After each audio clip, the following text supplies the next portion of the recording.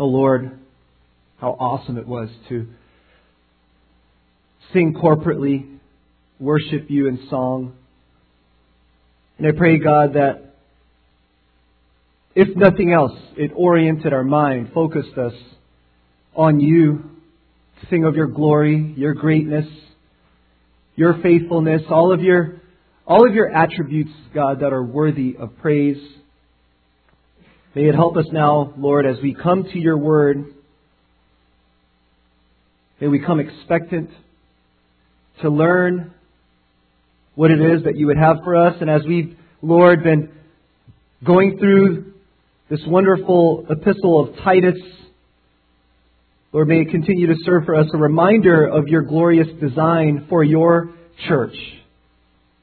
And so I ask, God, that You help us, help our minds to comprehend, to focus, God, to give us ears to hear and eyes to see in Christ's name. Amen. Former CIA agent Lindsay Morin wrote a book called Blowing My Cover: My Life as a CIA Spy. And so she offered some insight on how to tell if someone is a spy. Very interesting. So she runs through some very basic yes/no questions that based off the answer, you may actually be able to tell if someone is a spy. First question, are they on Facebook? Social media? Are they the most entertaining person at the party? Have they told you they're a spy? Are they the head of the local neighborhood association? Are they the coach of your kid's soccer team or baseball team? Are their vacations typical, as in Disneyland, every year at the same time? Interesting enough, though, of all of the answers to these questions, or if any of the answers to these questions are a yes, then the conclusion is they're probably not a spy. But the very last question is the most telling. If someone is a spy, and the question is this: do you know a lot about them? What this implies is, have you seen through time how they live their life? Do you know their character? Do you know what motivates them? And hopefully, I didn't make anyone here paranoid and start thinking, so-and-so I think is a spy. But this morning, as we've progressively been working our way through the book of Titus, brings us to our next set of verses. In Titus chapter 1, please turn there. Verses 10 through 16. And this passage has a very specific encouragement to the church. Specifically to the elders, of which we covered last week, verses 5 through 9. But by implication, those of the entire local church, and that's this: to recognize false teachers in the church. To recognize false teachers in the church. Last week we covered the qualifications and how to recognize elders within the church. This morning we will go over how to recognize false teachers within the church and what to do with them once we recognize them. So to refresh your memory briefly on the book of Titus, this is God's glorious design for His church, God's handbook for the church, if you will. In it, we're told of the glorious truth that a sound church is a church sound in its doctrine. A sound and a healthy church that is faithful to sound doctrine is a church with healthy members that are growing in the grace and knowledge of Christ. You know, the church is so precious to Christ that He protects it. And Titus has been left on the island of Crete in order to set in order, or in other words, put in order what remains. And Titus's priority is to get these churches healthy again. Calibrate their focus in the truth of God's Word. It is through the truth, through sound doctrine, that will lead, yes, into salvation as the church is faithful to proclaim the gospel. But then it will also lead into sanctification and growth for the believer, and then it will lead for the believer glorification, this eternal hope of being with Christ, this eternal hope of no more sin, of abundant life, is yours for the believer. It is through the church that manifests the manifold wisdom of God. And if the church is so important, you better believe God will protect it. Will come to its defense. It's the one enterprise He's building. I will build my church, Christ says, and nothing's going to stop me. Oh, one day all will be made right. But in the meantime, the Lord has designed it for His church to appoint elders for its health in sound doctrine and protection from wolves. In verse 9, just by way of context, in chapter 1, elders are those who are holding fast the faithful word, which is in accordance with the teaching, so that he will be able both to exhort in sound doctrine and to refute those who contradict. So my goal this morning is simple. As the local church, we need to know what to look for regarding false teachers. And we need to know what to do with them. We need to know what to look for, and we need to know what to do with them. So when these spies come in within our midst and attempt to make the church anything but sound, may we be faithful to Christ and His church and manifest the truth of His Word. So our text again, starting in verse 10 through the remainder of chapter 1, going to verse 16. Follow along as I read that. For there are many rebellious men, empty talkers and deceivers, especially those of the circumcision, who must be silenced because they are upsetting whole families, teaching things they should not teach for the sake of sordid gain. One of themselves, a prophet of their own, said, Cretans are always liars, evil beasts, lazy gluttons. This testimony is true. For this reason, reprove them severely, so that they may be sound in the faith, not paying attention to Jewish myths and commandments of men who turn away from the truth. To the pure, all things are pure. But to those who are defiled and unbelieving, nothing is pure. But both their mind and their conscience are defiled. They profess to know God, but by their deeds they deny Him, being detestable and disobedient and worthless for any good deed. And so regarding false teachers, this text will inform us, first, who they are. Who they are. Second, what they teach. Third, what they do. Fourth, how they live. And fifth, our final point relates to us, the local church. And that is, what are we to do? Who they are, what they teach, what they do, how they live, and what are we to do? So first, who are these false teachers? This passage gives us a number of descriptions that we need to be aware of so that we know what to look for. Again, for context, Paul here is addressing false teaching that is from within. Okay? Within the church. Within the church's midst. You see how dangerous this is? It's like a spy who infiltrates only to cause havoc. You know, it's easier to see a false teacher coming in from the outside because you can spot it. You can spot it before it gets close. The greatest danger, dear church, to Christ's church is the danger from within. So starting again in verse 10, it says, For there are many. We'll pause there. If you remember in verse 9, Paul charged Titus to appoint elders who will specifically refute those who contradict. And those who contradict, as it says there at the beginning of verse 10, are many. No wonder Titus' task was to appoint elders in every city. Why? Because there are many. A great number of false teachers. No way he could fight them all by himself. You know, it isn't just one mole that pops up and then you whack it. It's multiple moles that come up, as it were. You know, again, it would be so much easier if the text said, hey, every once in a while you'll have a false teacher. Every once in a while. It'll be one at a time. Oh, not the case. It says therefore there are many false teachers. And these great many in number, it goes on to describe them as rebellious. In other words, these men are characterized by disobedience, undisciplined, disorderly. They have no restraint. They're insubordinate, unruly.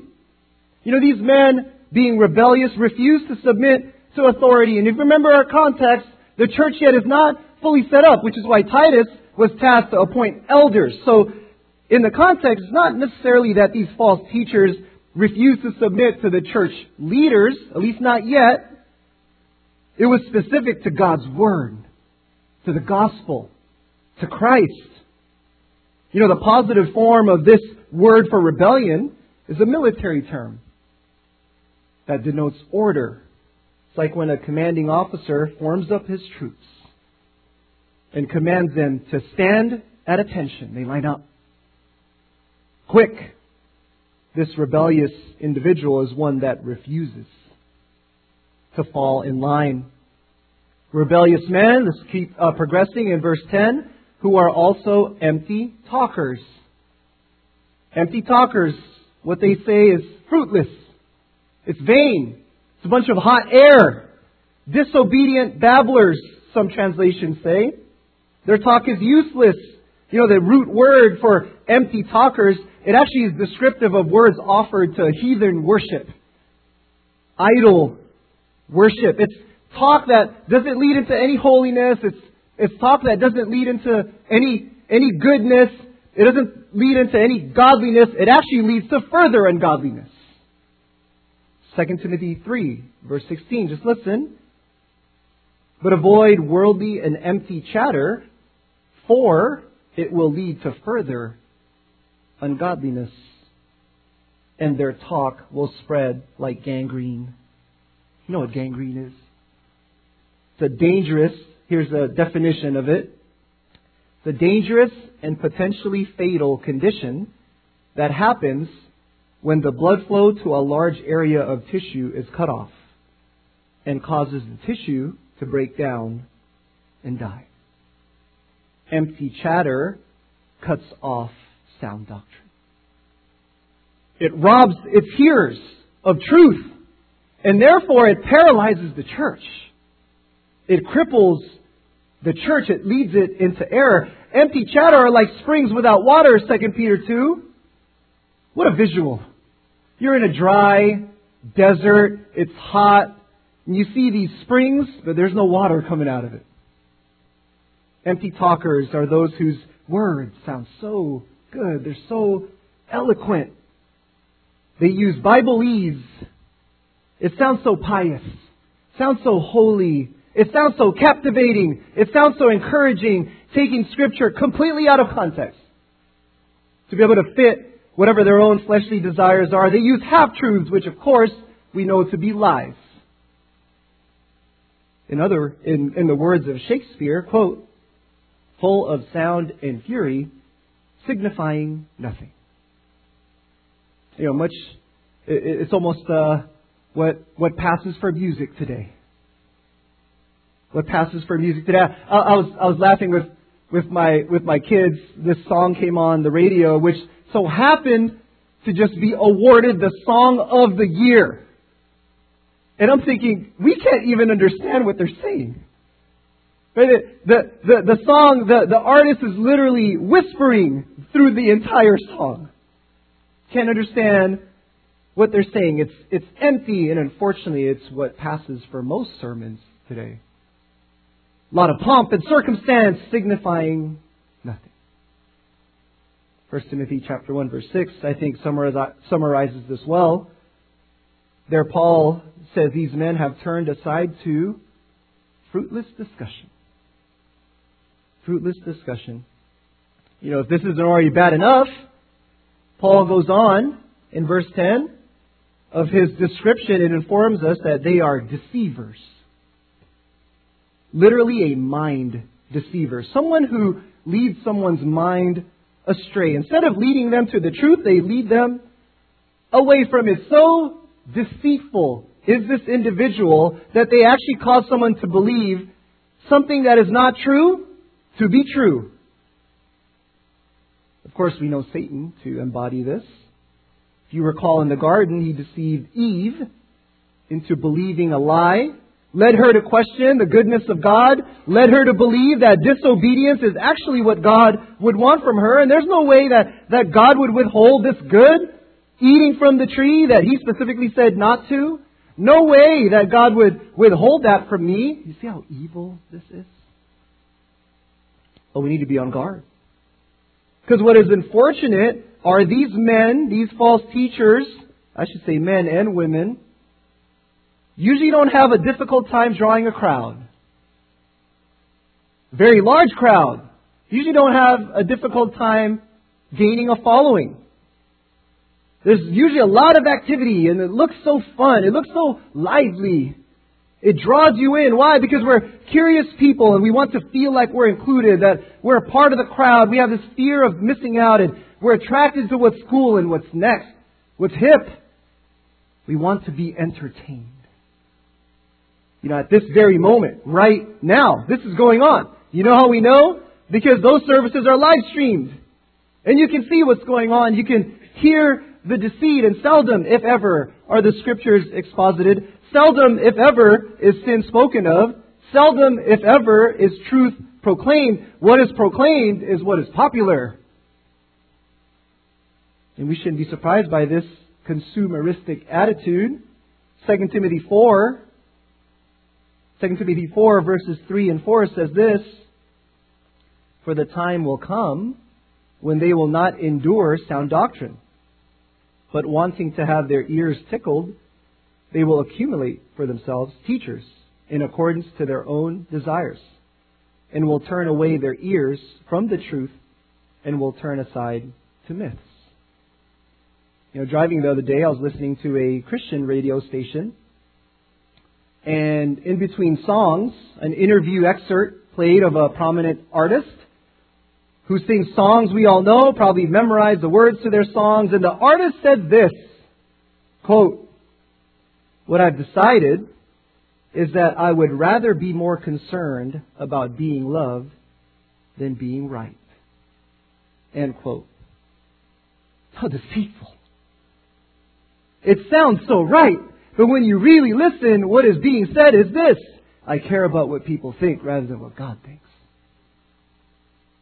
And verse 10 ends by describing for us that these men are especially of the circumcision.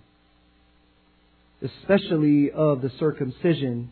The opposition that Paul is speaking of are Jews that are within the church. Extra-biblical writings say that there is a large Jewish population on the island of Crete, and we'll get to it more specific as to what they were teaching at a later point. But for now, these men, just for a high level of understanding, were promoting, among other things, legalism, works-based righteousness, forms of Gnosticism, and much, much more. Influencing people within the church, right? To turn to ceremonialism rather than to Christ alone. These Judaizers were more concerned about making sure the outside of the cup was clean rather than the inside. Another description, verse 11, they are motivated by sordid gain. The motivation of their actions is financial profit. They want to get rich. The King James Version translates this, filthy lucre. Now we know that money in and of itself is not evil. Money is amoral. It is neutral. The problem here, though, is the motivation. The motivation of a false teacher is such that they are willing to do anything. Willing to do anything to get it. It is the root of all kinds of evil, and we've seen what people will do for money. They will lie for it. They will steal. They will steal it. They will cheat for it. They would even kill for it. So the false teacher has no shame. Willing to do the dishonorable, the indecent, the disgraceful. They are prophets for profit. Oh, we see it so vividly today. religious figures who are exposed to be frauds. And what we find is eerily similar to what Paul has already laid out here. Private jets, designer clothes, and multi-million-dollar homes. So much prosperity. Christ, though, nowhere to be found. Sound doctrine that leads to sound living, nowhere to be found. 1 Timothy chapter 6, verses 3 to 6 says this: if anyone advocates a different doctrine and does not agree with sound words, those of our Lord Jesus Christ, and with the doctrine conforming to godliness, he is conceited and understands nothing. But he has a morbid interest in controversial questions and dispute about words, out of which arise envy, strife, abusive language, evil suspicions, and constant friction between men of depraved mind and deprived of the truth, who suppose that godliness is a means of gain. But godliness actually is a means of great gain when accompanied by contentment. These false teachers attach themselves to religious things because they believe godliness is a means of worldly gain. I mean, take a look at how deceived thousands of people are. One of the most prominent false teachers out there. I mean, his last name is Dollar. Dollar! I mean, come on, really? I mean, if someone even wore a shirt, I am a false teacher. Nah, you're just messing around. You're just joking. See how deceived people have gotten? Such a stark contrast to the qualified elder. Where at the end of verse 7 in Titus 1, he is not fond of sordid gain. Why? Because to live is Christ and to die is gain. Why is the qualified elder not fond of sordid gain? Because as Paul said in Philippians 3:7, whatever things were gained to me, those things I have counted as loss for the sake of Christ. These things, money, the world, it's in the loss column. Christ is in the gain column. You know, though not stated directly, what is implied here is that every bit of the elder's qualifications are the complete opposite. When it comes to the false teacher, they are not above reproach, in many cases unfaithful to their spouse. They are pugnacious, aggressive, self-willed, out of control. Certainly not one who holds fast to the faithful word. No, they hold fast to that money, that fame, that social following. They hold fast to clicks and follows and whatever it takes to get more of it. Though these men may seem, at least in the world's eyes, to have it all. Oh, let us not be fooled. Dear church, just listen. Proverbs 13:13. The one who despises the word will be in debt to it. Oh, they're in debt. Don't let these outward forms, outward manifestations of piety fool you. Paul, lastly, under our first point of who these men are, gives us some of their characteristics in verse 12. One of themselves, a prophet of their own, said, Cretans are always liars, evil beasts, lazy gluttons. This quote is attributed to a man named Epimenides, who himself is a Cretan, describing his fellow Cretans in a not so positive way. You know, we're to understand this generalization not as an absolute, and more of a hyperbole. Not an absolute, because if we did understand it absolutely, then even the Christians within the church in Crete would be descriptive of these characteristics. Rather, though, we're to understand this as what is common. This is what is common amongst the people of Crete. And Paul in verse 13 confirms it, saying, this testimony is true. This testimony is true. Paul, having ministered to these people, confirms, yeah, they're definitely like this. They perpetually speak false things. They chronically lie. They're prone to falsehood. They continually utter non-truths, to Cretanize. This was so indicative of who they were or are that in their honor a verb was assigned to them. To Cretanize, the Greek word kretizo. And it's similar to the Corinthian church, if you remember that. They were so bad that in their honor were given a verb to describe them, to Corinthianize, which meant to attach yourself to a prostitute. They are evil beasts. Evil beasts, it doesn't mean they turn into some animal. For you old school gamers like that game Altered Beast, if you remember. It's not that. Rather, they live in such a way as to live only to satisfy their passions, their own sensual appetites. These men are monsters. They behave like animals. They're savages. In the world's eyes, these are men who are living it up. They're having a great time. And lastly, they were gluttons. But not just regular gluttons. It says they're lazy gluttons. 2 words there in the Greek which meant slow belly. Cretans hated to work and loved to eat. You know anybody like that? Hated to work, loved to eat. They were self-indulgent. They were greedy. They were lustful. They were overfed. They gorged themselves. There was no limit to their consumption. To quote Steve Lawson, he said they didn't buffet their body, they buffeted their body. Proverbs 13:4, the soul of the sluggard craves and gets nothing.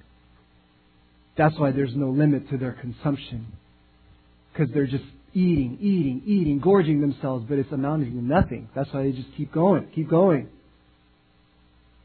What a list. Paul wants us to know, dear church, these false teachers, there are many. There are many of them. They're rebellious, they're empty talkers, they're deceivers, they're of the circumcision, they're motivated by money, they're liars, evil beasts, and lazy gluttons. Now that we know who they are, our second point, what do they teach? What do they teach? These men in verse 11, back in Titus 1, are teaching things that they should not be teaching. Our text gives us further insight as to what this could be in verse 14 of Titus 1. And it says they're Jewish myths as well as commandments of men who turn away from the truth. If you recall earlier in our passage, those who are causing trouble are of the circumcision, Jews. And they were teaching myths, made up stories that have no basis in fact. In a similar way, Paul warned Timothy that the time would come. Timothy, the time will come in the church when professing Christians would not want to hear true doctrine, but rather turn away their ears from the truth and would rather turn aside to myths. 1 Timothy 1 gives us further understanding on this. And again, this is also going on in the church in Ephesus, whereby Paul was encouraging Timothy. In a very similar way, 1 Timothy 1, starting in verse 3, as I urge you upon my departure from Macedonia, remain on at Ephesus, so that you may instruct certain men not to teach strange doctrines. Lots of parallel, right, with Titus 1. Nor to pay attention to myths and endless genealogies which give rise to mere speculation, rather than furthering the administration of God, which is by faith. What were some of these myths? A century or so after the Babylonian captivity, many rabbis began adapting some sort of Gnostic Greek numerology. Okay? Numerology. What that is the practice of assigning mystical meanings to numbers. Under one such scheme, and there are plenty, they believe that the secret in the letter numbers in Abram's name, which amounted to 318, meant that he had 318 servants. They would add names to genealogies because they had some sort of deeper understanding. They could read between the lines. They understood deeper meanings. And don't worry if you couldn't figure it out, because I, false teacher, I can figure it out for you. Jewish myths along with commandments of men. In verse 14, human commandments as opposed to God's commandments, as opposed to the healthy gospel of Christ. A teaching that adds to the gospel, a gospel plus doctrine. Christ plus something else. Man-made standards that elevated its importance above that of even Scripture, of the Word, of the gospel. Those of the circumcision believed. They believed that God would be pleased by all these outward acts. So what will I do because I think God is pleased by all these things I'm doing? I'm going to do more of it. I'm just going to keep stacking them, one on top of each other. Because I think this is what God would want for me, and I would find more favor with God if I do all these things. You know, Paul comments on these commandments. Just listen, Colossians chapter 2, verse 20. If you have died with Christ to the elementary principles of the world, why, as if you were living in the world, do you submit yourself to decrees, such as, do not handle, do not taste, do not touch, which all refer to things destined to perish with use, in accordance with the commandments and teachings of men? These are matters which have, to be sure, the appearance of wisdom in self-made religion and self-abasement and severe treatment of the body, but are of no value against fleshly indulgence. Further, 1 Timothy 4, it talks about there men who are deceived in their hypocrisy. They forbid marriage. They tell you to abstain from certain foods which God has created. So deceitful. This people honors God with their lips. However, their hearts are far from Him. Isaiah 29. And our Lord Jesus quotes this. And immediately the verse right after He quotes this in Matthew 15:9 says, but in vain they worship me, teaching as doctrines the precepts of men. The context of this is the Pharisees confronting Jesus, right? Asking Him why His disciples are breaking bread without washing their hands. And Christ answers them, why do you yourselves transgress the commandment of God for the sake of your tradition? Ascetic teachings, legalistic teachings, religious ritualism that replace true worship. Don't eat this. Don't touch that. Don't get married. You can't dance. And many more man-made traditions. This was meant at the end of verse 14 back in Titus 1 to turn you away from the truth. And of course what's implied here is that these men at one point were exposed to the truth. Which is why it says there, they are now turning away from it. Not only that, but they are also busy turning others away from it as well. So we know who these men are. We know what they teach. Third, this is what they do. This is what they do. Back to verse 11 of Titus 1, these false teachers are upsetting whole families. Upsetting whole families. The word upsetting there literally means to overturn. To flip over. You know where else this word was used? In John 2:15, where Jesus, in righteous anger, cleared out the temple. And at the end of verse 15, says there, He overturned their tables. Overturned their tables. Such teaching, Jewish myths, commandments of men, it turns people upside down. It upsets them. It confuses them. It ruins them. It destroys them. It causes conflict from within. And not just in the immediate family, but certainly within our context, the local church. And what's implied here is when it states whole families, is that this false teaching was also going on in people's homes. People's homes. Such is the strategy, dear church, of a false teacher to try to isolate you. Try to isolate you. You know what happened when Eve was isolated? What about David?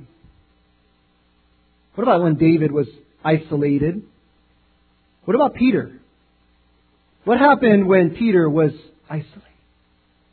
On and on and on. You see, what is normative in Scripture is that you are not to be isolated. You live out your faith within the community of the local church body, because it is here with God's appointed elders that keep watch over your souls. When you are within the church with qualified elders, there is a level of protection present, if for nothing else, by proximity. We have a bunch of goats and sheep here in Natomas. I don't know if you've seen them. They're part of the city's fire prevention program. A temporary fence was put up to surround the animals and keep them safe. Here's what happens, though, when you walk up to the fence and try to get a close look at the goats and sheep, because they're so cute, What happens when you walk up close to the fence? A sheepdog runs right to the fence line. And if the sheepdog could talk, what the sheepdog would probably say is, "What do you want? Back up. Don't cross this line." And this sheepdog is busy running along the fence line as people are walking up. You ever wonder why those dressed in ties, short sleeve shirts, and ride around in bikes, why they never come here? Why they strategically would rather go to your house instead? Because you're isolated. You're isolated. 2 Timothy 3, verse 6 says, "For among them are those who enter into households and captivate weak women weighed down with sins." The word enter there means to creep. These evil men creep into households, try to take advantage of you, flip you upside down, disorient you, distract you, to lead you away from the truth. And you see why fellowship is important. You see why being around God's people is important. Why sound doctrine is important. Because this is what these men do. They prey on you like a wolf. And it sickens the church. So we know who they are.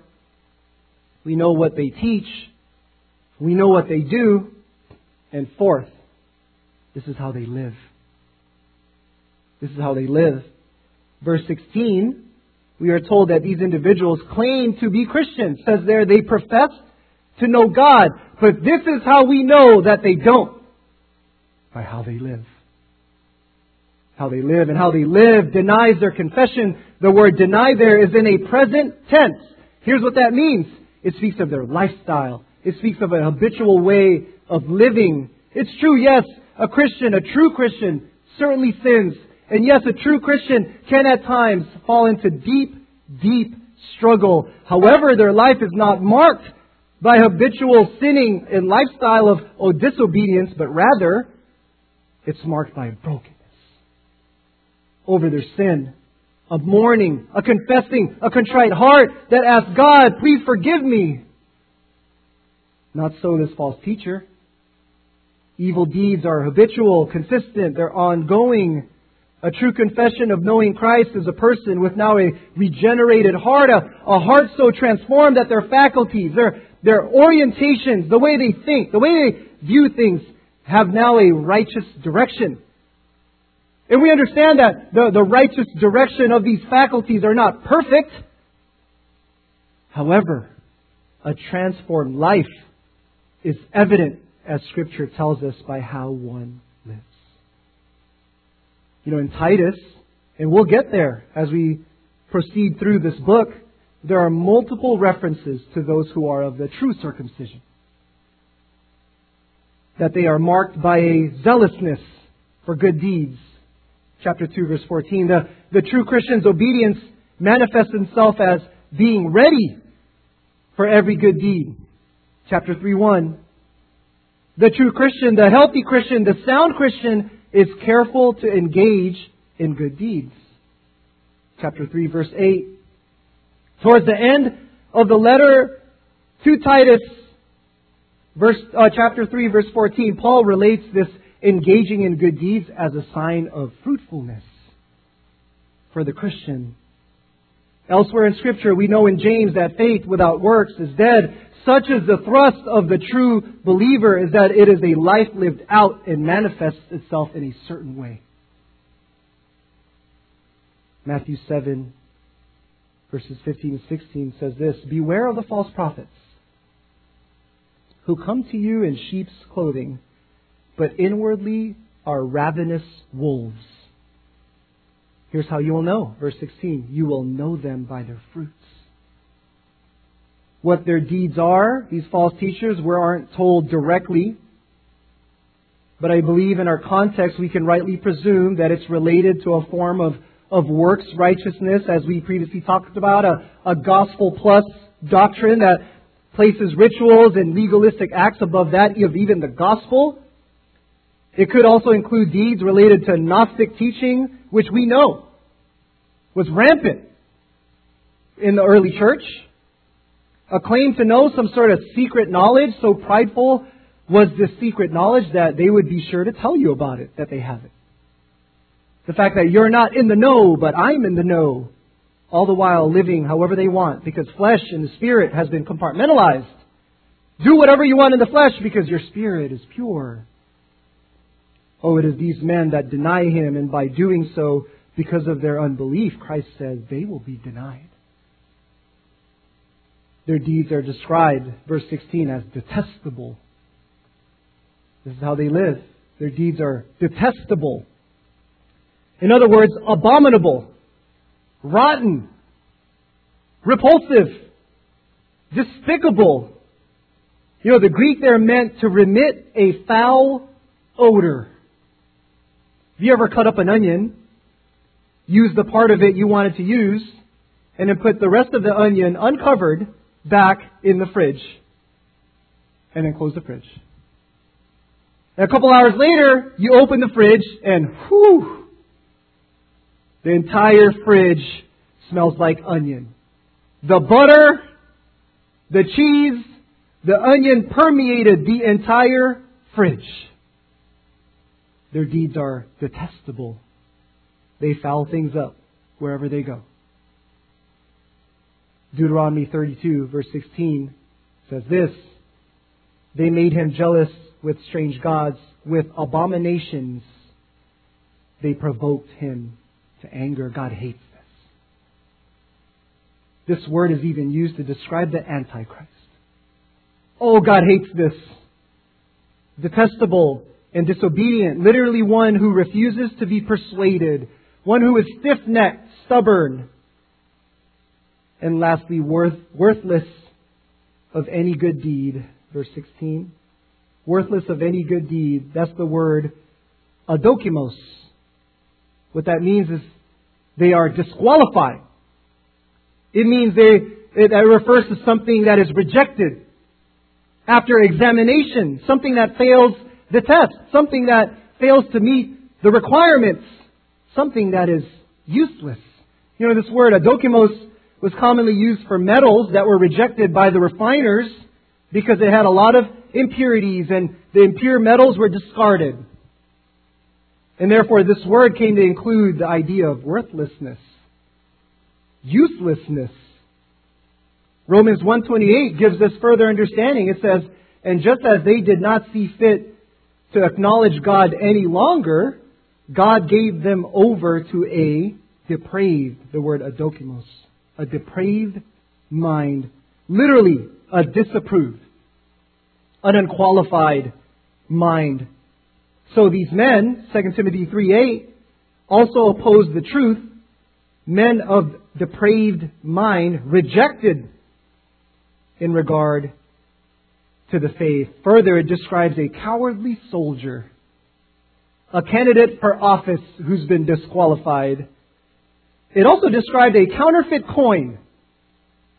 A counterfeit coin that's been considered now useless, and therefore we just simply throw it away. You know, this word was even used for a cornerstone that didn't meet its standard. It wasn't up to spec. It was stamped with an A for adokimos, and then the cornerstone was disregarded. the false teacher professes to know God, but by their detestable, disobedient, worthless for any good deed, they deny Him. They were so blind, they were so depraved, reprobate, that the truth was being spoken to them, Christ Himself being the cornerstone, the true cornerstone. And these men stamped as being useless, discarded. Oh, let's do our own things. Because Christ is useless. Our own desires, let's fulfill them. Oh, we know who they are. We know what they teach. We know what they do. We know how they live. And our final point for this morning. Now that we've been informed of all of this, what are we to do? What are we to do? Are we to do nothing? Sit idle? Are we simply to tolerate it? Maybe hold some sort of conference where we can discuss our differences. Maybe we can hold an open forum. Right? We can air out what we think. Have a debate. So what do we do? What are we to do? Well, back in Titus 1, kind of reaching back into the end of last week, in verse 9, launches us off as to what it is we are to do. First, we are to refute them. Refute. Again, in this context, this is specifically a charge to the elders of the church. To stand up to them. This is a charge. Think of what the church embraces. Not fights. Literally embraces. Welcoming in. Rolling out the red carpet. Teachings of wokeness and pagan sexuality, feminism, totalitarianism. We see the church embrace deconstructionism. And what are we to stay silent? Oh, but the scriptures, they say turn the other cheek. Turn the other cheek. Completely taken out of context. Because when Christ encountered false teachers, did he hey guys, let's sit under this tree and let's air our differences. Is that what Christ said? No, He said, you hypocrites! Whitewashed tombs full of dead men's bones. Paul was so pumped up about this when he was talking to the Galatians, because they were peddling a gospel plus, a new gospel, if you will. And Paul was so pumped up, you foolish Galatians. What are you doing? Just like a physician who attacks the disease. Church leaders attack false doctrine.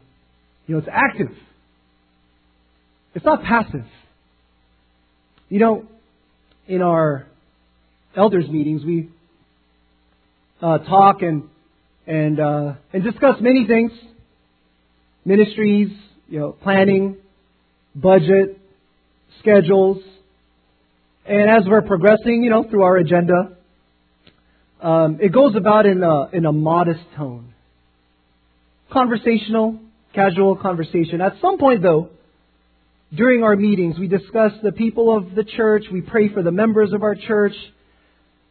And when one of the elders brings up a sheep within our fold that is either being exposed to false teaching or beginning to be influenced by false teaching, we are also told of maybe some sin that's permeating. The air in the room changes. It changes. You can almost feel this mounting up begin. There's a mounting up. There's an urgency of let's go. Who's going to call them? Who's going to visit them? Because there's a fight. And we're ready. We're ready to refute. We're ready to look whatever or whoever is not of Christ, defaming His name, wanting to hurt one of His sheep, and you think we aren't going to do anything. Oh no, you're going to be sought after. John Calvin says this, quote, the pastor ought to have two voices. One for gathering the sheep, and another for warding off and driving away wolves and thieves. The Scripture supplies him with the means of doing both. End quote. So, dear church, here's one way you can participate in this. Please continue to pray for your pastors. That your pastors, with God's help, continue to have both voices. What else are we to do? We are to silence them. In verse 11, literally means to muzzle them, to gag them, to take away their platform, so whatever it is they're peddling can be removed. Because what is most common today, socially, is that we are totally independent, completely privatized. So this could be difficult to muzzle them because the ease of access to books and to podcasts and all these things in your car, that radio still in your car, you are all alone. Oh, dear church, what we need is discernment. Discernment can only be found when grounded in the truth of God's Word. Discernment can only be found when a healthy church is feeding you God's truth. And it tastes so satisfying that when the world offers you something to eat or drink, even the slightest taste of it, you will have an allergic reaction. You would say, that doesn't taste right. That's nasty. I don't want that. And again, in the context, it's so important. How are we to silence them? Are we to physically restrain them? Are we to put duct tape around their mouth? I mean, for some people, I would want to do that. But is that what we're to do? No, what implies here is Paul saying, church, how you muzzle the false teachers is by teaching the truth. Teaching the truth. Where do we get that? Verse 9. Exhort in sound doctrines. False teachers are silenced when the truth of the gospel, His word, is clearly and precisely and powerfully proclaimed, that their heresy is exposed. This same word that is so powerful that it upholds all things, this same word that will not pass away, this same word that our Lord Jesus used to fight off the greatest of false teachers when Satan was tempting Him. This same word, this truth that our Lord used to combat lies and deception when the Sadducees tried to trap Him, they failed, and then it's the Pharisees' turn, and then they tried to catch Him, and then they failed, and then who's up next? It's the scribes, and then they failed as well. And so the Sadducees, the Pharisees, the scribes, they all tried to attack Jesus with their lies and deception, and Jesus fought all of them off with the truth. And it says there, interesting, in Matthew 22:46, no one was able to answer Him a word, nor did anyone dare from that day on to ask Him another question. No one wanted to ask Him any more questions. And of course, what's implied here is not only what He said, but how He lived. This is our 1-2 punch for silencing false teaching and false teachers. We are to speak the truth of Christ and live the truth of Christ. And this exposes what is false. Our next chapter, Titus 2, verse 8, to be sound in speech, which is beyond reproach, so that the opponent will be put to shame, having nothing bad to say about us. We are also told in verse 13 to reprove them severely. To bring to light, reprove. To cut as if with a knife or an axe, severely. It's indicative of one swift blow as you're cutting down a tree branch. Just one. Not gnawing at it. Just like one blow. Because correction has to be urgent. The severity of such rebuke was to be remedial. It was to be corrective. Titus wasn't here being commanded to condemn them per se. Rather, he was seeking to correct their error so that they may be sound in the faith. As someone has observed, quote, the surgeon of the soul only cuts to achieve a cure. There's a tumor in there and I'm gonna surgically cut, not gonna stab. I'm gonna surgically cut and pull that out, and it's gonna hurt, but it's gonna save your life. This incision may hurt, but this is to keep you alive. 2 Timothy 2, Just listen, verse 24 and 25. The Lord's bondservant must not be quarrelsome, but be kind to all, able to teach, patient when wronged, with gentleness correcting those who are in opposition, if perhaps God may grant them repentance, leading to the knowledge of the truth. Oh, that God may be so kind to grant repentance and correction. And of course, let's remember the man who is saying this, Paul. You think he's aware of the Lord's patience and kindness towards him? How he was lavished with grace. And how God's kindness, Romans 2:4, led him to repentance. And so twisted is the world's understanding, because somehow kindness and not being quarrelsome and being kind has been made synonymous with not saying anything.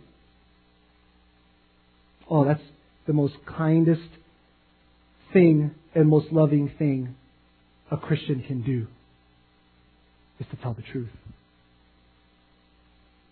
As we conclude, my hope is that you're beginning to see, beginning to feel the thrust of this letter. This is Christ's church. Christ's church is precious. It must be protected. You may be here this morning and none of this matters to you. None of this makes sense to you. You don't connect to any of this because you don't connect to Christ's church, because you are not connected to Christ. Dear friend, there is hope for you. In Christ, there is hope. The messages you get out there about self-fulfillment and prosperity and happiness and whatever else that is contrary to the pure gospel will lead you to condemnation and further ungodliness. And in Titus 1, back in verse 15, dear friend, there is hope for you here. And dear Christian, believer in Christ, may this be a reminder for you to stir within you a renewed affection for the hope that is in you. It says there in verse 15, to the pure, all things are pure, but to those who are defiled and unbelieving, nothing is pure, but both their mind and their conscience are defiled. Here is our hope, dear church. Here's our hope. To the pure, all things are pure. What does that even mean? Remember the context. False teachers have crept into the church preaching a gospel plus message. Christ is not enough.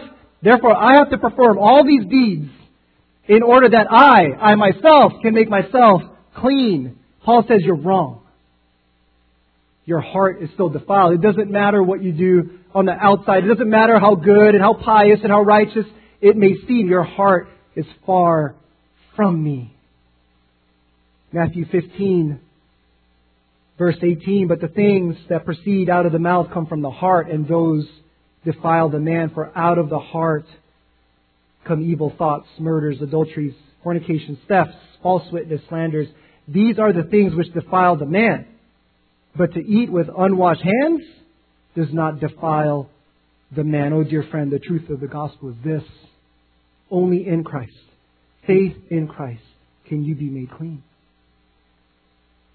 1 John 1:7, but if we walk in the light as He Himself is in the light, we have fellowship with one another. And how wonderful this is. And the blood of Jesus, His Son, cleanses us from all sin. To quote Spurgeon, we bid you not to trust in forms and ceremonies, but look alone to Christ and Him crucified. Give your life to Christ.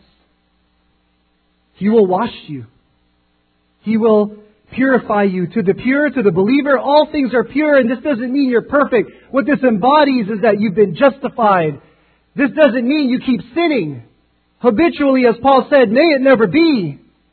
This means you will desire purity. You will desire holiness. You will desire righteousness. You will desire truth. You will be sanctified by His Word, and His Word is truth. He will cleanse you in the eyes of God through the blood of Christ. You are pure. And as the members of the church are pure, Christ's church will be sound and healthy and will be presented holy and blameless.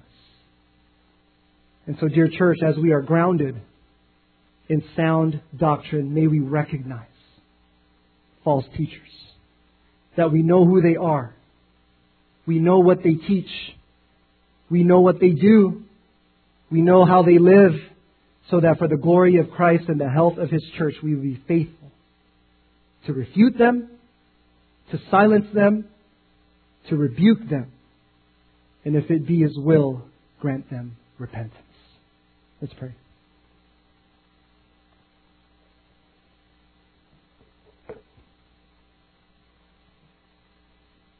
Oh Lord, we need Your help for such a task.